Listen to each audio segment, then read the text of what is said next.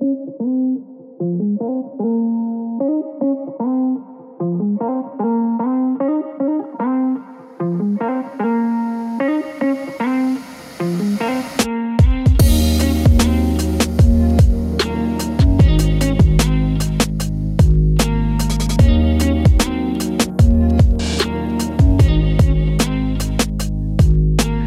is Faith and Fable, a pastoral podcast where we discuss common and often controversial topics from a biblical perspective. I'm Mark.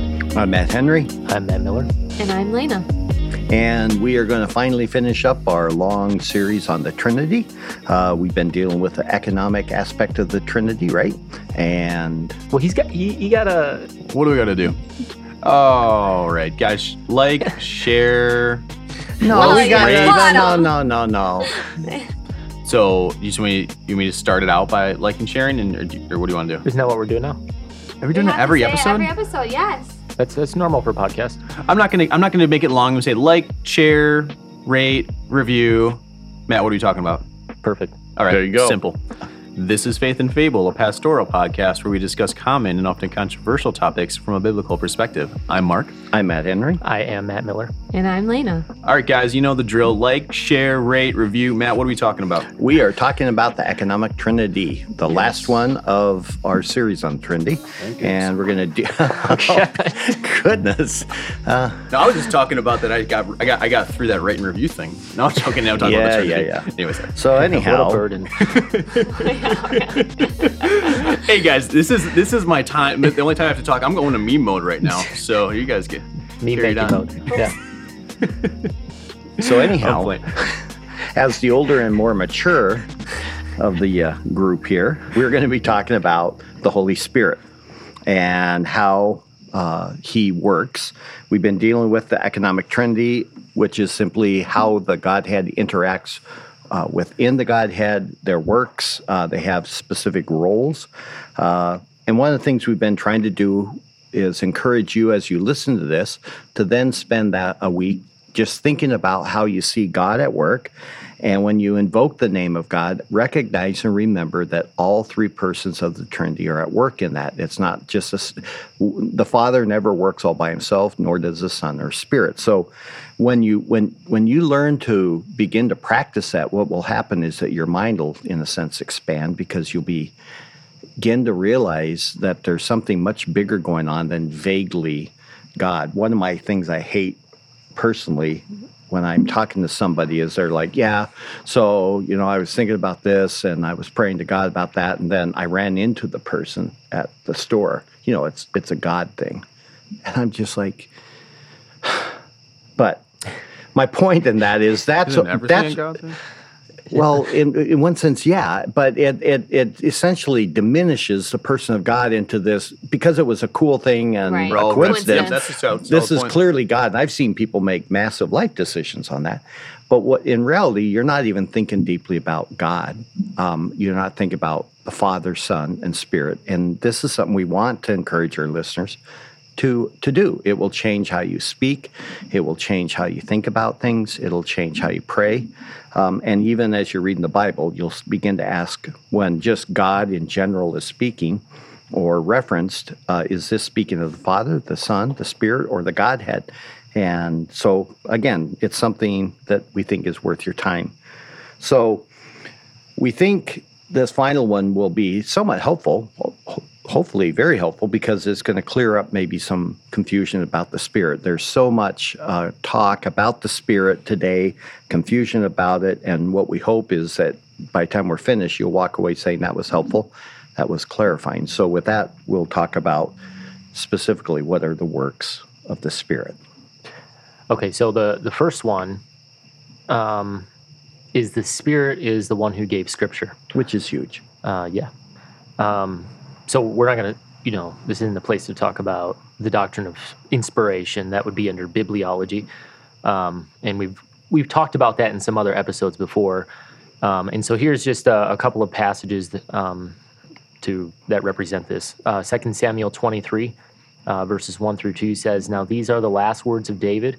David, the son of Jesse, declares, the man who was raised on high declares, the anointed of the God of Jacob, and the sweet psalmist of Israel, the Spirit of the Lord spoke by me, and his word was on my tongue. So there's an Old Testament reference to the fact that the Spirit is the one who inspires. And that's when they read the Old Testament, they'll see it constantly. Yeah.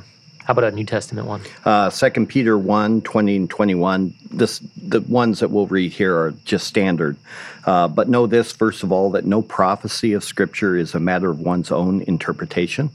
For no prophecy was ever made by an act of human will, but men moved by the Holy Spirit spoke from God. So this is one of the classic ones when we're dealing with the doctrine of inspiration, that no one is doing this out of their own power or their own spirit, but literally the Spirit himself would drive them along like the wind would drive the sail of a ship. And this is Peter, so there was already an understanding this early on. Yeah. Clear understanding that Old Testament was divinely inspired by the Spirit. Right. Yeah. Another one would be 2 Timothy 3:15. All Scripture is inspired by God and profitable for teaching, for reproof, for correction, and for training in righteousness. So he uses the term inspired there, which literally means that it was God-breathed, the pneuma of God. Is that how you say it? You actually really hit that P, pneuma? Well, in Greek. I know. I mean, in but English, I guess it's silent, but... I know. I was glad you took that one because I always stumble over that, trying to make the P, but also not overemphasize the P. Yeah. That has nothing to do with this podcast. So. Yeah, I mean, that makes our point here. Yeah, so the Spirit of God, or the pneuma of God, if you will, is how the word came about. And so therefore, without the Spirit, there would be no Bible, plain and simple. Right. So everything else we talk about on the podcast wouldn't exist, because what we're trying to do is drive people back to the Scripture. Yeah. And so it's such a massive work. And again, one of my frustrations is that there's such a hyper emphasis upon the Spirit in some kind of a miraculous or powerful way that what we end up doing is diminishing the most glorious act that he did for us, and that is giving us the revelation that's sure and true and perfect. Right. So another one is that we'll talk about now is just focusing on the Spirit of God in the earthly ministry of Jesus Christ, because this is something you're going through with Luke, and I'm really enjoying how you're drawing out the clearness of those passages and how they're showing the work of the Spirit. Yeah. So in Luke 1, 27 to 35, we see his birth. The key part is in verse 27, the Holy Spirit will come upon you, speaking of Mary, and the power of the Most High will overshadow you. Therefore, the child to be born will be called Holy, the Son of God. So the connection, the logical connection, is because this is coming from the Spirit, as a result, this is going to be the Son of God. So right. Yeah. He's the agent bringing together the divine and human natures in Mary. And again, we have a sense of the Trinity. The Father is sending his Son to become the man, and the Spirit essentially is making that happen, which is quite fascinating. Yeah. In Matthew 1:18 through 21, we have another record of this. Now, the birth of Jesus Christ was as follows. When his mother Mary had been betrothed to Joseph, before they came together, she was found to be with child by the Holy Spirit. Verse 19, and Joseph, her husband, being a righteous man and not wanting to disgrace her, desired to put her away secretly. But when he had considered this, behold, an angel of the Lord appeared to him in a dream, saying, Joseph, son of David, do not be afraid to take Mary as your wife, for that which has been conceived in her is of the Holy Spirit. And she will bear a son, and you shall call his name Jesus, for it is he who will save his people from their sins. Yeah, so again, a massive passage, because we just saw that it's the Spirit that gives us the Scripture, and now it's the Spirit who brings about the coming of our Savior. Right. So key stuff there. Yeah. Second, he empowered Jesus.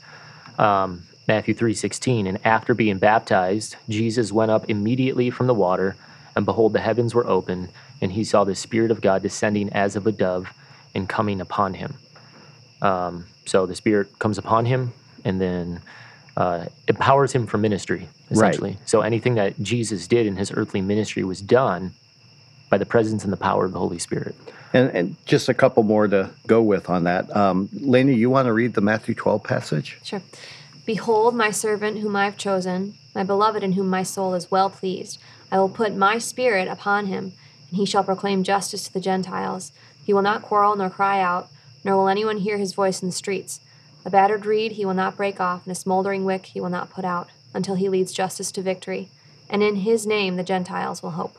And there's, again, a logical connection going on there because the Father, again, this is very Trinitarian, the Father is going to put his Spirit upon the Son, and as a result of that, and he will now proclaim justice to the Gentiles. So there's this connection of the coming of the Spirit and placing the Spirit on him, and therefore then that proclamation ministry that Christ had. Yeah. And maybe we've talked about this in other episodes, but I'm trying to talk about it in Luke. But the Spirit coming upon a person is also symbolism for anointing, that this was divine approval. Because in the Old Testament, the Spirit's function to come upon a person, particularly a king or a judge or something like that, was a formal anointing from God himself, and therefore commissioning a person for a particular task or ministry. And so the language of the Spirit coming upon Jesus here in Matthew 12 is very important in understanding that this Jesus is the divinely approved, right, messianic figure, if you will. Right. And then one more, John 1:33, the Spirit coming upon Jesus at the baptism was all. I'm reading my words rather than the scripture. It says in John 1:33, here's the actual passage. Yeah. And I did not recognize him, but he who sent me to baptize in water said to me, he upon whom you see the Spirit descending and remaining upon him, this is the one who baptizes in the Holy Spirit. And so here it's at the baptism, and John is explaining that when he saw that happen, the coming of the Spirit upon him, that this is the one who was the promised one. Yeah. Which blows me away, because that means John was a great prophet, and yet he wasn't. He was aware and not aware. Yeah, of who he was. Yeah. Well, in fact, later in Luke, he asked the question. My point. I know. Oh, yeah. No. Well, he asked the question. He goes, "Are you the one, or are we expecting another?" Well, and earlier he said, "Behold, the Lamb of God that takes away the sins of the world," and then it just it tells you there's a lot of mystery in what exactly a prophet understood. Yeah. Personally, Right. Even if they were speaking, that they themselves might not fully grasp the import of what and they're we see saying. that in Daniel explicitly, right? Where that's a good point. He's just like, I'm saying these words, but I have no idea what they mean. I am merely a mouthpiece. Right? But it was also part of the Old Testament prophecy, seeing what the Spirit was doing here with Jesus, right? So in Isaiah 42:1, for instance, it's recorded, "Behold my servant, whom I uphold, my chosen one, in whom is all my delight. I have put my Spirit upon him, and he will bring forth justice to the nations." And that's then fulfilled at the baptism. Right. And again, it's a Trinitarian passage. Yeah. One more, Isaiah 61:1. The Spirit of the Lord is upon me, because the Lord has anointed me to bring good news to the afflicted. He has sent me to bind up the brokenhearted, to proclaim liberty to captives and freedom to prisoners. And of course, when he read that, he says, today this has been fulfilled. So, you know what's interesting? And this is, by the way, too, when Jesus or John the Baptist is in prison and he sends out his followers to say, hey, go and find out if this Jesus is the Christ, and Jesus quotes back this passage to him, he quotes it back exactly, except he leaves off the part about freedom to the prisoners. Did you know that? I didn't. Yeah. Weird. Yeah, it's really interesting. That's neither here nor there, but That's a good little tidbit, though. Yeah. A factoid. sure. For Bible trivia. All right. So I don't know what. Yeah. Thank you for keeping us on track there. As a result, though, Christ's preaching then becomes one with authority. Again, just quoting the Isaiah 61:1 again in Luke 4:18, that because the Lord has anointed me to bring good news to the afflicted, he's sent me to bind, et cetera, that part of the power of Christ was that because it was done in the Spirit, his preaching was done with authority and in power. It was not just words. That's my point. In Matthew 12:28, we see that Christ has authority over demons as a result of the Holy Spirit. It says, "But if I cast out demons by the Spirit of God, then the kingdom of God has come upon you." So clearly, I mean, he wasn't casting out demons before he had the Spirit, No. right? Yeah. But in his formal ministry, once he receives the Spirit of the baptism, now he's just casting these things out like left and right. And of course, that's where the whole unforgivable sin thing comes in, is that they're saying that this is all occurring by the power of Satan himself. So they're literally blaspheming the Spirit. Yeah. And then one that you're in the process of preaching through in Luke 4 about the fact that one of the jobs that the Spirit had was to literally drive Christ into the wilderness for the purpose of being tempted by Satan. I don't know if I kind of let that blank because I thought you might want to wax eloquently or at least fill in, because this is something you're... Sure. Well, I mean, I think my comment has been, I don't have any conclusions other than it really messes for me in terms of what I understand the role of the Spirit to be doing in the life of a Spirit-filled person. That he receives the Spirit at baptism and then immediately is cast out into the desert, but to be tempted. Yeah. And so when you're a Christian and you receive the Spirit, you have to, at least in some way, imagine that this is also what he does with you. Yeah. When you receive the Spirit, is he purposefully puts you into positions of, and there's a motorcycle. Nice And little another Harley. motorcycle. Yeah. dude. Puts you into a position of weakness or in a position of trial for the explicit purpose of being tempted. And it's a very unthought about thing, I think, that that we don't think much about, that the Spirit does. Right. Another thing would be in Hebrews 9:14, Christ offered himself as a fit offering to the Father by the Spirit. And so it says, how much more will the blood of Christ, who through the eternal Spirit offered himself without blemish to God, cleanse your conscience from dead works to serve the living God? Again, Trinitarian. And it was that nothing Christ did, nothing in his earthly ministry was done on his own. It was always done by and in and through the Spirit, which is fascinating to me. Yeah. As humanity's being motivated by the Spirit and energized by the Spirit. But it gets back into your point that there's things that the Spirit is going to be doing in and through us that we may not always think would be what the Spirit's going to be doing. Or want him to do. Yeah. No one wants to be tested. No. Right. And it gets into the cheapness of, again, how we treat the Holy Spirit. And he really is nothing more than just this person that's supposed to be taking away your sickness. And I mean, I'm reading a Bill Johnson book, and it's just horrid. Yeah, I saw that. I can only read a little bit before I start getting so angry I can't sleep, so I have to put him down. But he so mangles the ministry of the Spirit, and people are buying into it by the droves. Yeah. And this isn't to take a cheap shot, but it is what it is. In many charismatic churches, even more conservative charismatic churches, when the Spirit's spoken about, he's always spoken about in terms of just good things. We need more of the Spirit. We want more of the Spirit. We want his presence more. Right. We want to sense his leading more. But they're never talking about Luke 4. No. Right? Where, you should want more of the Spirit so that he can drive you into a position of weakness. Yeah. Humility. To test you, to see what you're really believing in your hearts, as Jesus picks up on from Deuteronomy 8. Yeah. And it's... Well, I really want us to do a podcast on that. I want to do a Q&A with you on that, because your last two sermons, I think, are bringing out some really important and misunderstood aspects that I think would be fruitful for everyone else to hear too.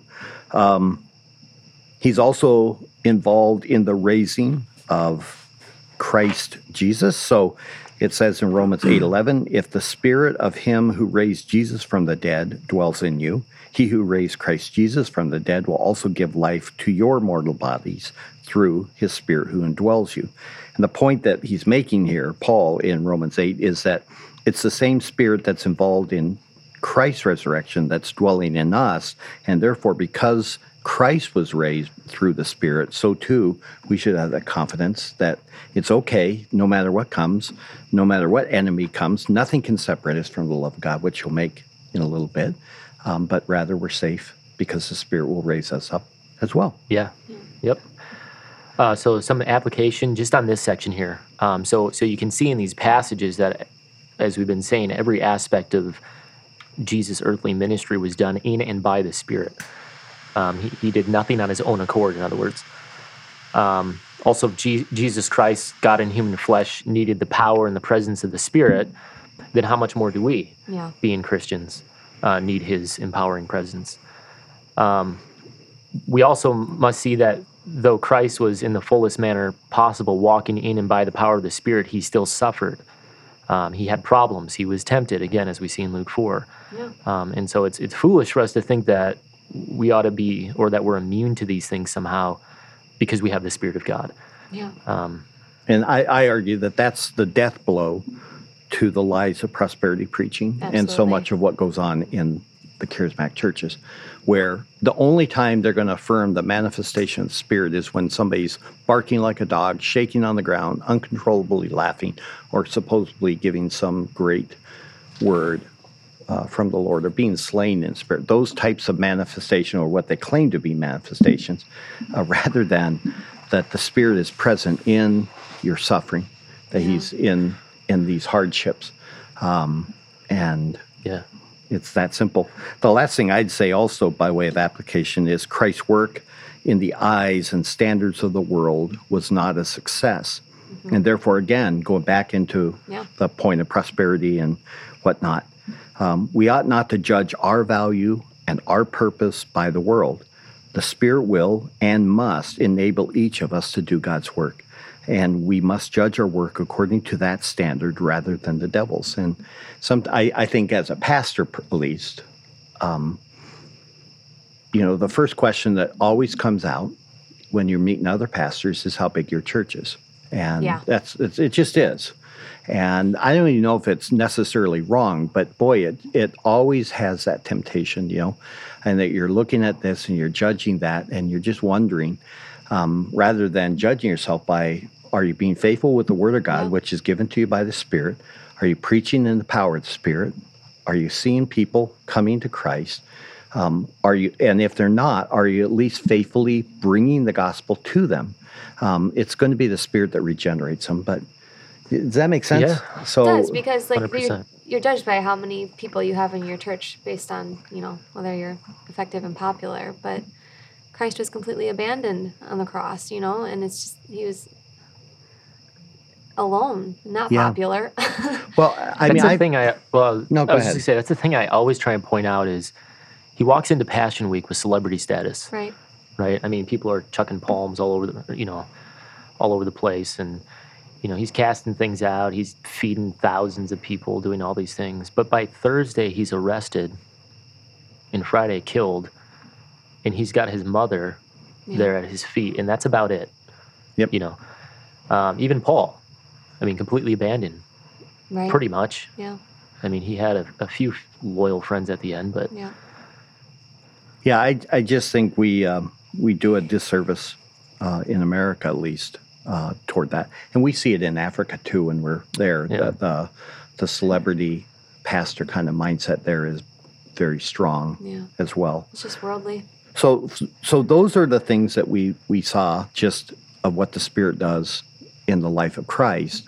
Now we'll talk about briefly and we won't even be exhaustive on this, but what the Spirit does in the life of mankind. Yeah.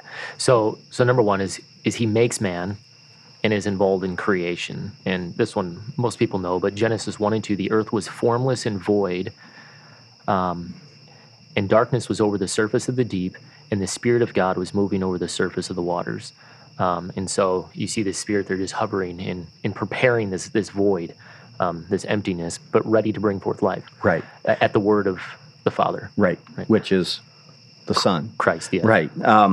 Then the Spirit of God has made me, this is coming out of Job 33:4, and the breath of the Almighty gives me life. There's a great parallel structure there, that the Spirit and the breath of the Almighty are one and the same.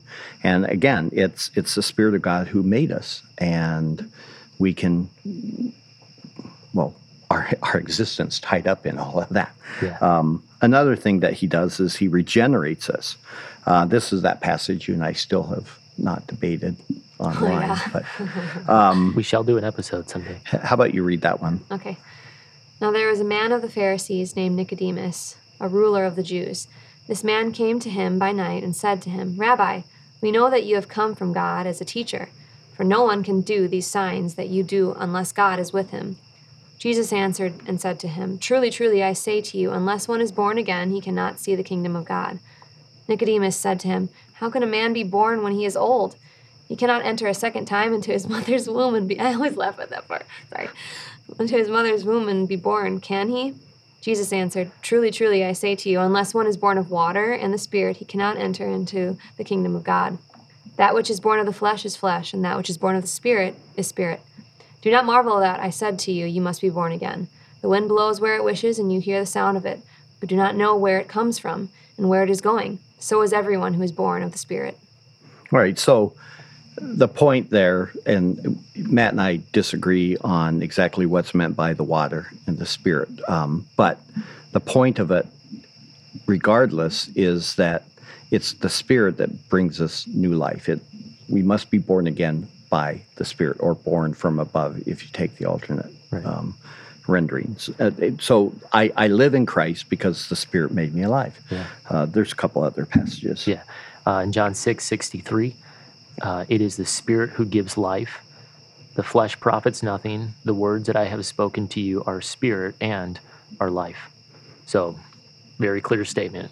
Who gives life? The Spirit of God. Right. And what's also very interesting is then he tightly connects that to the Word of God, which is given by the Spirit. Yeah.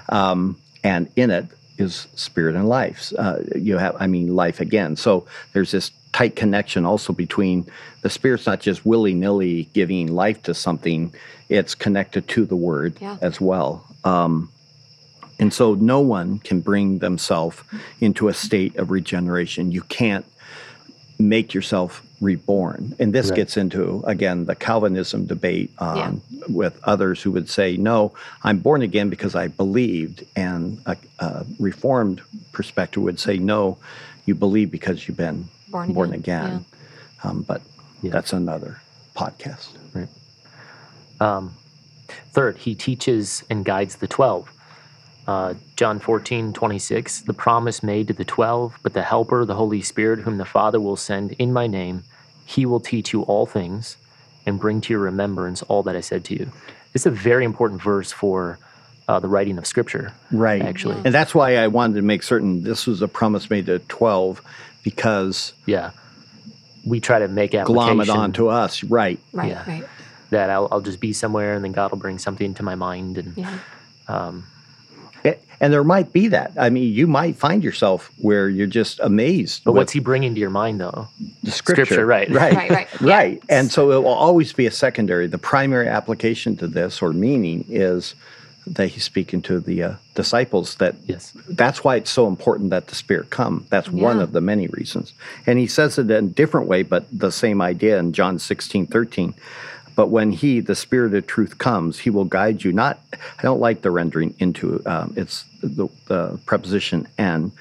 He will guide you in all the truth, for he will not speak on his own initiative, but whatever he hears, he will speak and will disclose to you what is to come. So this is, again, important in the writing of Scriptures. How did the apostolic writers, how did all that come about? Well, it was the promise of the coming of the Spirit who will now guide you in this truth. And he's going to bring it back to your mind. He's going to disclose it. All of this is what the Spirit does. Yeah, because Jesus was teaching them for 3 years. Right. And they learned all these things in theory. John said all the books of the world can't contain. Right. Yeah. And so now when he's gone, the Helper comes with the Spirit, and he brings these things to their mind that Jesus taught them in those 3 years. and then out comes Scripture. Right. And It's important because, people say, like, well, what did Jesus say? I don't care what, Paul said or whatever. And That- it's like, well, Jesus said what the Spirit gave him to say, and Right. so did Paul. well, and that's the thing, though, is that Equal authority. Red letter Bibles are not actually helpful because Yeah. we end up exalting the words of the Lord as if the words of Paul are not the words of the Lord. Yeah. And it's like, no, that's all coming by the power of the Spirit and the inspiration of the Spirit, and it's not a lesser truth. But it's a subtle thing that's kind of popular nowadays. Yeah. Well, what did, I've heard people use it for homosexuality. Right, It's Jesus like, never well, said yeah, anything. Jesus never said anything, and that's enough for me. And it's like, He did say a man shall cleave to his wife, though. I mean, oh my, it's anyhow. Then he's also, the Spirit is very much involved in the development and the health of the church. I'll give just one quick overarching passage, and then we'll look at some specifics. It says that while they were ministering to the Lord and fasting, the Spirit said, "Set apart for me Barnabas and Saul for the work to which I have called them." Here in Acts 13:2, he's just simply saying it's the Spirit. It's not Christ speaking of his church, but actually it's the Spirit of God who is speaking to them to say, hey, Yeah. it's time for these two men to go off and begin their incredible ministry that's going to bring the gospel to the Gentiles. And so he's concerned about the growth and the multiplication of the churches, and that was a work that the Spirit does. But there's several other things he does as well. Yeah, he also indwells the church. Ephesians 2:21 through 22, in whom the whole building, being fitted together, is growing into a holy temple in the Lord, in whom you also are being built together into a dwelling of God in the Spirit. And so this dwelling of God, this church, in other words, is the realm in which the Spirit dwells. Do the next Yeah, one too. and then 1 Corinthians 3:16, do you not know that you are a temple of God and that the Spirit dwells in you? So same thing. Yeah, same thing. Yeah. He also raises up elders. So in Acts 20:28, it says, "Be on guard for yourselves and for all the flock among which the Holy Spirit has made you overseers, to shepherd the church of God, which he purchased with his own blood." So now we're seeing not only is he dwelling in the whole church, but then the Spirit is actively raising up the elders within the church. That's pretty important stuff because Yeah. they're the shepherd. Yeah. Yep. He also gives spiritual gifts to the church. 1 Corinthians 12:7 through 9. But to each one is given the manifestation of the Spirit for the common good. For to one is given the word of wisdom through the Spirit, and to another the word of knowledge according to the same Spirit, to another faith by the same Spirit, and to another gifts of healing by the one Spirit. So he's dealing with an issue of unity here, but the point that Paul is making clear is why should there be unity? Because all these things are coming by the Spirit of God, this Same, one yeah. Spirit. Yeah. He also empowers preaching. I won't read the whole passage, but in Acts 4, it says that then Peter, filled with the Holy Spirit, now having been filled, he then preaches this Right. incredibly convicting and powerful message. But also in 1 Corinthians 2:4 and 5, Paul says, "And my message and my preaching were not in persuasive words of wisdom, but in demonstration of the Spirit and of power, that your faith should not rest on the wisdom of men, but on the power of God." This one is the one I usually go to when talking about why I despise people buying their sermons and using clever little clips and saying, well, this guy's got so many followers or this guy is really popular, we'll just use his. It's apparently a new style. Have you heard about this type of church planting where you basically, the pastor's only job is to just manage the church and get it growing, and all they do is show videos of popular preachers? Oh, man. And yeah, he doesn't even bring the word.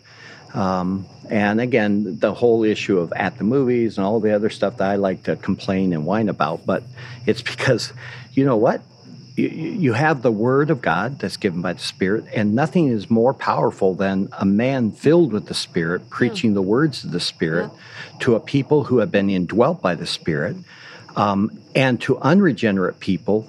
That's the means by which God will then regenerate the Spirit, right. regenerate them by the Spirit. So, I just want to urge people to expect much from their pastors and never underestimate the power of the Spirit in preaching. Yeah, and especially when it's Christ-centered, Yes. right? Because and we're going to say, but what is the main purpose and function of the Spirit but to draw attention and glory to Christ alone? And so, what's the mark of a Spirit-empowered or Spirit, given message? Well, it's one that's filled of Christ, right? And so, like at the movies, it's like, okay, we can talk about religious or spiritual principles drawn from a movie, but they're Christless. No. The actual ad for it says that we're going to look at popular movies over this last year, and we're going to draw truths, timeless truths, I believe, Timeless from truths. them. And I'm like, well, if only God had given us a book Right. that Truly is contained timeless. truths. Yeah. But no, I guess Unchanging. we should go to the movies and show those clips because that's where those truths are found. It's just And it's why there's nothing transformative about it, no. because it's Christless nonsense. So I got to beat my drum again Yeah, one there you more go. time. Well, we got to get it in every episode. Yes. Apparently, People are expecting it. this is Yeah, what our a little- T-shirts will say. Yes. Hashtag Not at the movies. Bring your popcorn. Yeah. Okay. Ephesians 5:18-19. The Spirit empowers true worship and song. That famous passage. And do not get drunk with wine, for that is dissipation, but be filled with the Spirit, speaking to one another in psalms and hymns and spiritual songs, singing and making melody in your heart to the Lord. Now, let me give my version of this. Okay. And do not get drunk with wine, for that is dissipation, but be filled by the Spirit, speaking to one another in psalms, hymns, and spiritual songs. So it's not that the content of what you're being filled with isn't the Spirit. It's rather the Spirit's filling you with certain content. And we know from Colossians that it's the Word of God. Yeah. And so what truly is a spiritual song, a psalm, a hymn, or a spiritual song? It's a song that at the very core is defined by Christ. It's a Christocentric song, in other words, which is why in the Colossians passage he says in the very same point, instead of being filled by the Spirit, it's let the word of Christ dwell in Right. you richly. Right. So it needs to be that of Christ. That's the content. That's what makes it Spirit-filled or Spirit-empowered. Can I ask a quick question? I don't want to get into the whole translation idea, but like you said, it's right here. It says filled with the Spirit. Right. With and by, to me, doesn't seem super interchangeable. Right. How does that? Yeah. Me not knowing to read that as by the Spirit, I'm reading with the Spirit, and I'm reading that totally differently. That gets into why you have good translations. Yeah, it does. But this is God's I- translation no, right here. I know it's a good translation. What are you Yeah. using? What does the net say? Actually, what does the net say? I'm gonna let's look. find out. I'm All right, curious. well, I'm he sorry, I does. don't want to take from your point. While she looks it up, it's a good question though, because I don't want people to lose confidence in their translations. I had to do this yesterday, Yeah. and Lydia, Yeah. when I was talking about Right. the first class conditional, and she's like, "What you said makes sense." She's like, "I just wonder if people, if it may cause them to doubt, because it's like, well, I'm never going to know that." And Yeah. But that's the task of the preacher. it is. That's why God gifted to the church teachers. It's what I hate when I hear people. I mean, I had a person once sit in my office and say, Pastor, I really appreciate all of your books, and I see them all, and you're obviously well learned, and you've studied much. But this person said, but I don't need any of that because I have the Spirit and I have the Word, and that's enough. And so just to be the jerk I was, I gave her my Greek New Testament. And I said, well, would you read for me? And she's like, well, that's Greek. I'm like, yeah, but the Spirit didn't give you this translation. The Spirit gave a Greek Bible, New Testament. And my point to her was, I was trying to drive home, but she just really believed, no, I just need the Spirit and I can discern this. Like, no, God has given the church teachers for that very purpose. Yeah. The net says bye. Bam. Oh man, I do like that translation. it's very good. Yeah. that seems very different. Okay. Well, it is, and I can explain why quickly without boring you, I hope. It's a parallel. He says, don't get drunk with wine, for that's dissipation. So they're trying to keep consistent, but in the parallel is, but then be filled with the Spirit. So with wine and with Spirit. So they're just trying to stay consistent with the translation, but that's not how the preposition's functioning there. It's the preposition en. It should be understood as by, and that's how it's used in large measure throughout the New Testament.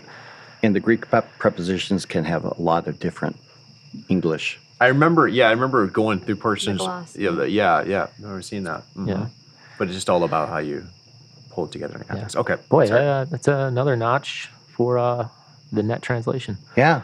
All right. I One love more. He brings unity to the church. In Ephesians 4:2-4, it says, with all humility and gentleness and patience, showing forbearance to one another in love, being diligent to preserve the unity of the Spirit in the bond of peace. For there is one body and one Spirit, just as you were also called in one hope of your calling. So here the command is actually you are to be working hard at preserving that unity that is possessed by the church because of the Spirit of God. And that's not something you're allowed to disrupt. So that's the end of our discussion on his works among the men. But so we see that the Spirit gives us a word. The Spirit is working and worked through all aspects of the work and life of Christ. Mm-hmm. And now we see he's also completely involved in our life as Christians. So with that, are there anything else that we could add? Yeah, just some concluding thoughts. The Spirit is, without a doubt, the least understood of the Trinity, right? Yeah. And certainly the one that we tend, therefore, to take for granted. And at the same time, as I mentioned, he's always directing our attention to the Son and to the Father. You don't ever, in the Scriptures, see the Holy Spirit lifting himself up.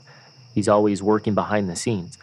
And so therefore, it is possible to and we see this all the time, but overemphasize the Spirit's work that we actually fail to see the purpose of his work. Right. What's he working for? What's his role? What's his function? It's to bring attention and glory to the Son and point to the Father ultimately. In fact, it would not be wrong to say that when everyone is talking about the Spirit and what he's doing, that it's likely not him doing it at all, right? So if you're in a church where it's all about the Spirit, likely you're not even seeing the work of the Spirit there. Because what's the role of the Spirit? It's to make much of Jesus Christ, not the Spirit, or what the Spirit's doing in you.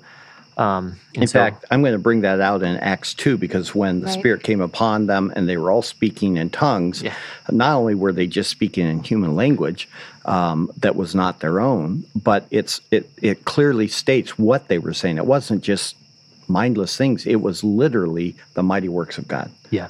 So, in response to the preaching of Peter, of Christ and him crucified. Right. Yeah. So all of this is something you don't get when you're coming into so many churches where Holy Spirit could fall upon us. Or I heard that one tape, I think you did too, where the guy started out a church meeting by saying, you know what, let's just all sing in tongues. And it was the worst cacophony I've ever heard. And he just goes on and on about how the Spirit's working, and every aspect of it was about the Spirit, and it was not exalting the Father, it was not exalting the Son. And I'm like, nor would that be honoring the Spirit. No. Yeah. No, because that's not what he does. So hopefully this whole series has been helpful to you. Hopefully it's strengthened your understanding of your God, who is the true God, how he reveals himself, and also how he functions. So we thank you for listening. Like and share. And review. Rate and review. And comment.